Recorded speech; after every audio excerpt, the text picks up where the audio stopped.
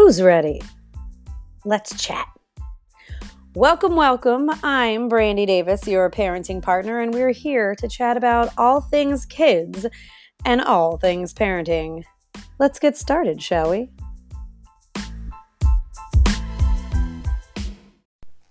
Hey guys, welcome to season 2 of your Parenting Partner podcast. Thank you so much for listening.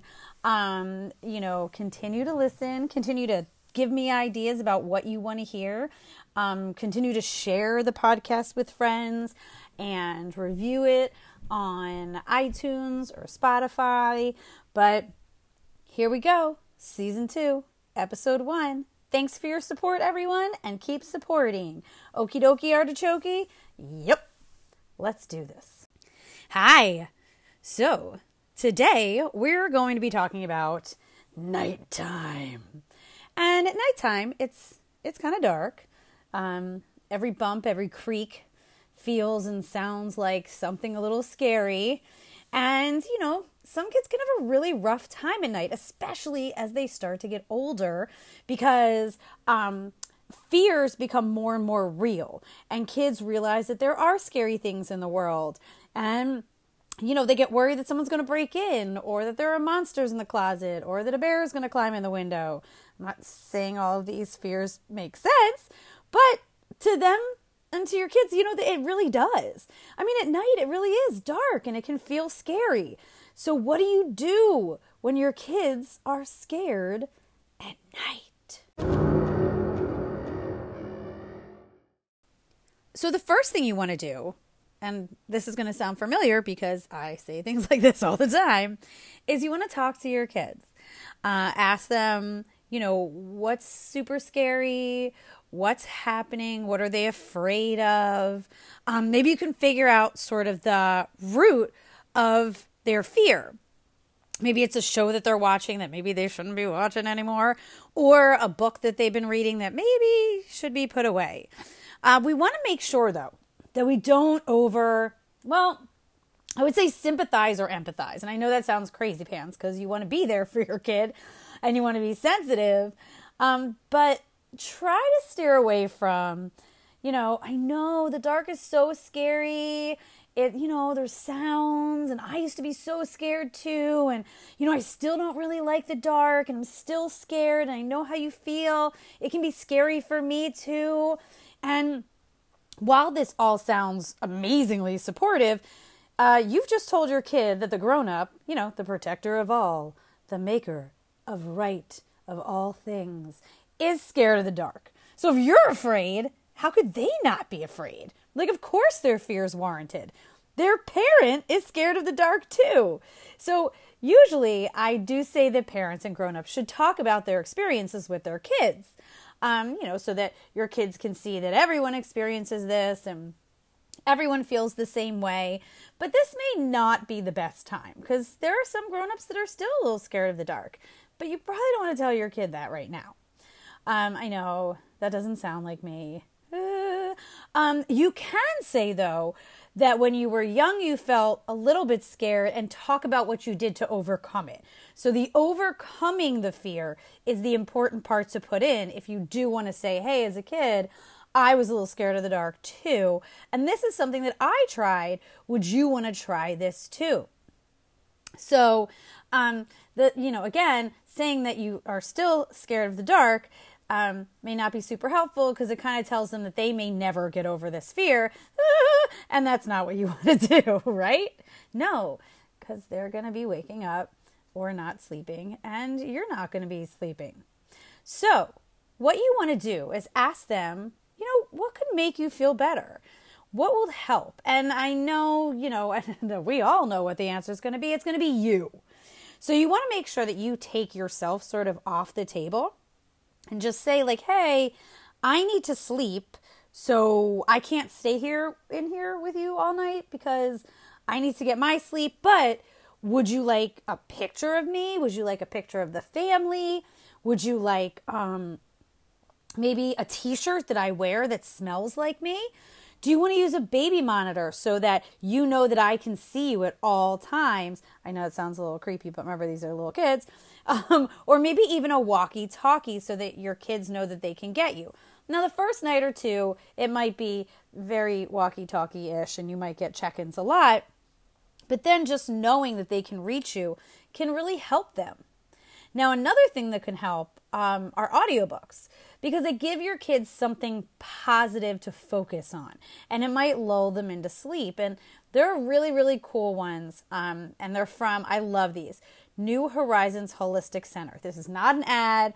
I don't work for those people. I just think they're great. And they have great sleep and meditation stories for kids. No joke. It's this amazing British woman, and she's so lovely, and she's just like, imagine you're in a forest. Excuse my horrible accent. And there are fairies. You are safe and you are warm. And she says you're safe and warm a lot. I'm not going to lie. I kind of love them too, and they've definitely helped me nap or fall asleep because they're awesome sauceum. So understand, with your kids, be understanding. You don't want to be like, oh, it's not a big deal. Nothing's real. You're being ridiculous. But we also don't want to be like, oh, I get it. I'm scared of the dark too. There's scary things there. So it's really just about finding that middle ground of, I understand what you're feeling. I totally get it. And what do you need? Sometimes a flashlight, like a little flashlight, can help. It's just having your kid take control over the situation so they feel better about things. So there are definitely tips and tricks that people put out there. I don't love them. So one of the tips and tricks is a monster spray. So what you do is you give your kid a monster spray or a magic wand, or you set up maybe a stuffed animal that watches out for monsters, or maybe you're checking under the bed for monsters, or you set a monster trap.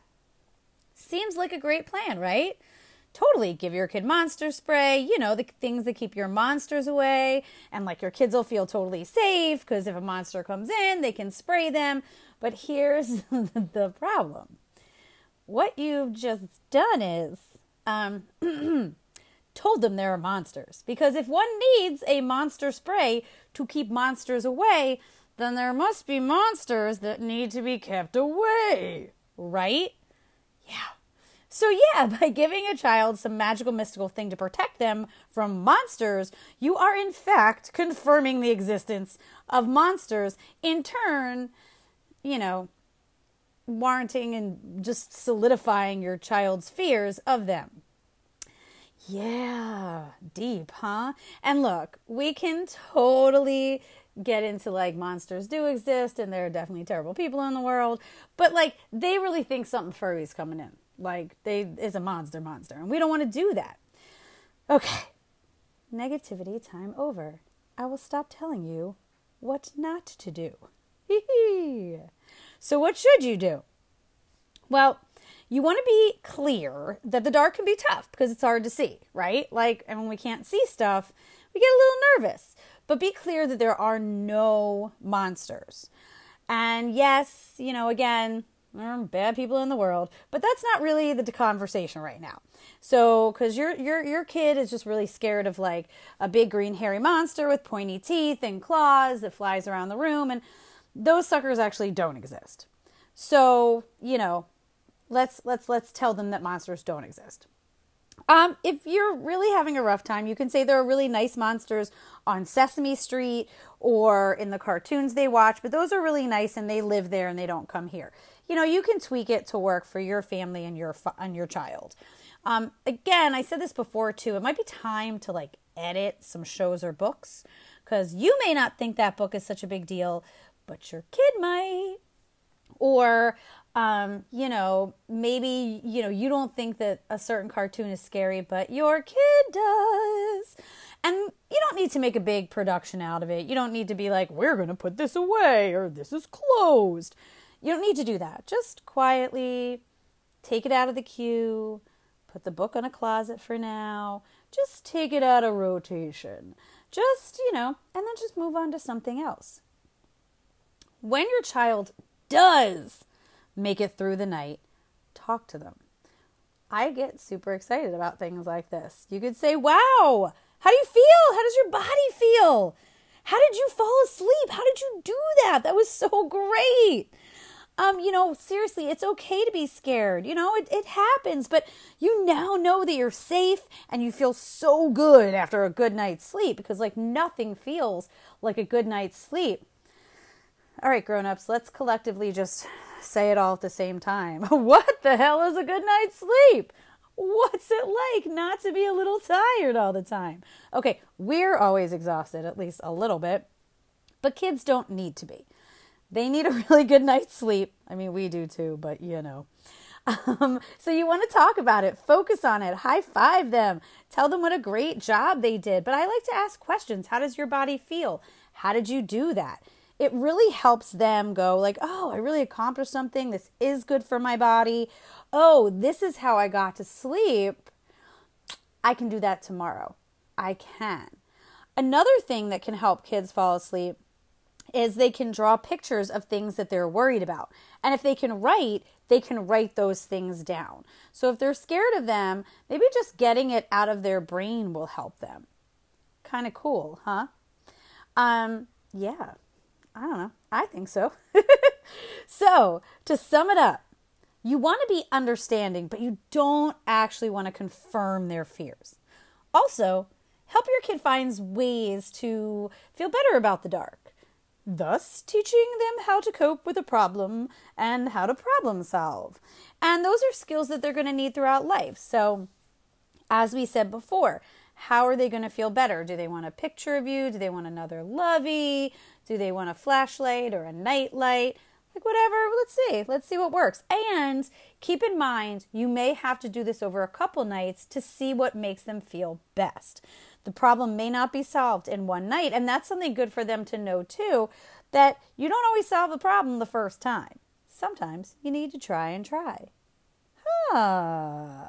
Yes. So yeah, it's really kind of amazing what happens when you actually bring your kids into the problem-solving sphere. And I do say this a lot. Always start when you're going to make a change, when you're curious about what to do, when you're having trouble with your kids, when your kids are having trouble, whatever it might be. You want to talk to them. What's going on? Let's talk about it. Paint a picture for me. I mean, not a literal picture. I mean, they could, but well, just verbally paint a picture for me. And then you want to say to them, what do you want to do about it? What could you do? Let's brainstorm together. So important. And that helps kids feel control over their life, over, problems that they're going to come up against. And this is huge. And again, I got to tell you, kids are amazing. I say this all the time. Ask, and you might be amazed at what your kid comes up with. Sometimes they come up with ideas that you would never have thought of. So, throw out the monster spray, toss the magic wands, stop checking under beds for monsters, stop setting those monster traps, stop making sure your kids know that monsters are real, and try to talk to them so that they can feel more comfortable in the dark. Bye, guys. Have a good night's sleep. Yay!